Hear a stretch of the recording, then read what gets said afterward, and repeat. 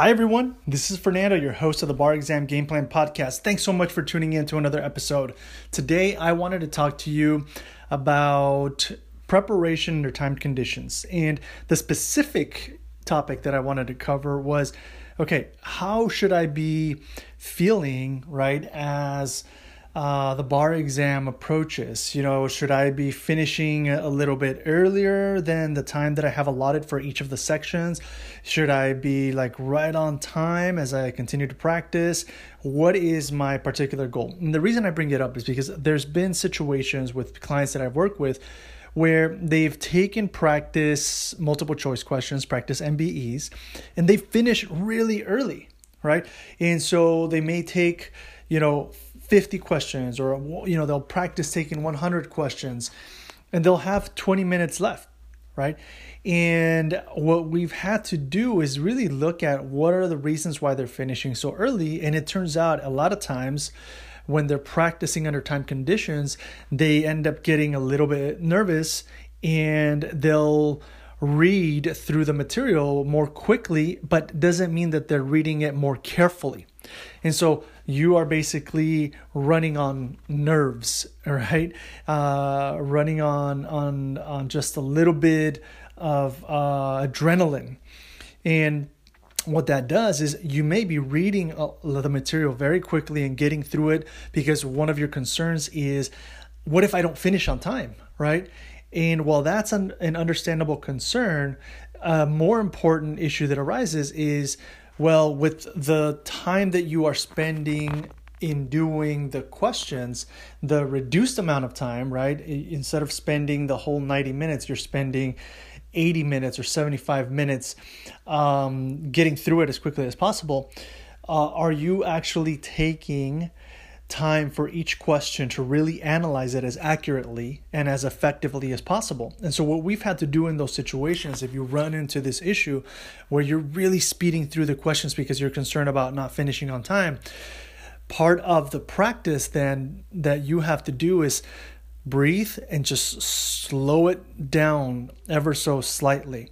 Because what may be happening is, again, because you're a little nervous, you're just going really quickly through each question, but not really paying attention to all the nuances and all the details that question is providing, right? So that's one tip for the MBEs for folks who may be really fast exam takers. One awesome way that you can increase your score is just slow down ever so slightly and become comfortable with that, using that entire 90-minute period.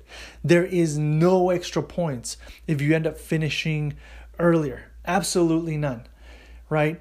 And the goal should be to, okay, I'm going to make sure that I'm going to manage the different kinds of questions that I'm getting. There's going to be some that I know. There's going to be some that I don't know. There's going to be some that are in the middle, 50-50. Right? So for the ones that I absolutely don't know, have your plan for that. For the ones that you are 50-50, have your plan for that. What are you going to do? And for the ones that you do know, your plan is going to be to get those right? Same thing for the essays. You have to make sure, because these exams, they get calibrated, they get examined, they get, tested for the particular time frame that you are giving. So if you're in a jurisdiction where they give you an essay that is 30 minutes in length, or you're in a jurisdiction where your essay is 60 minutes in length, you really, once I got into the swing of doing so many essays, right? The first time I only did 70 essays. The second time I did over 140. And half of them were outlined, right? Where I would outline for 12 to 15 minutes per essay. And the other half, I wrote them fully out, right? And what I started to notice was the time frame was pretty precise. I would finish in about 58 to 59 minutes every single essay. And then the last 60 to 120 seconds, I would make sure that I would spell check, right? At least the first page or first and a half page, so that it would be as pristine as possible. Right? No spelling errors. And if I had time, I would just go through the whole essay and catch any spelling errors as well. So I started to see that the more I practice, the more that this time frame for each essay of 60 minutes is really what I had to be working towards. And I didn't do that the first time, right? The first time I would just go over. And When I took the actual exam, I remember I went over for like a few minutes in the first essay. And then that means I only have like 56, 57 minutes for the second essay. I'm already running up against the clock. So whether you go too fast or too slow, your goal when you practice under time conditions is to try to get right, just make the adjustments that you need to make so that you land right on the time that you are provided. And for the performance test, same thing, right? First time I took the bar exam, I only took 4. The second time I took 14. And that allowed me to get comfortable with the amount of time that I spent reading the material, outlining, and then with the amount of time that I had to actually write out the performance test. Okay?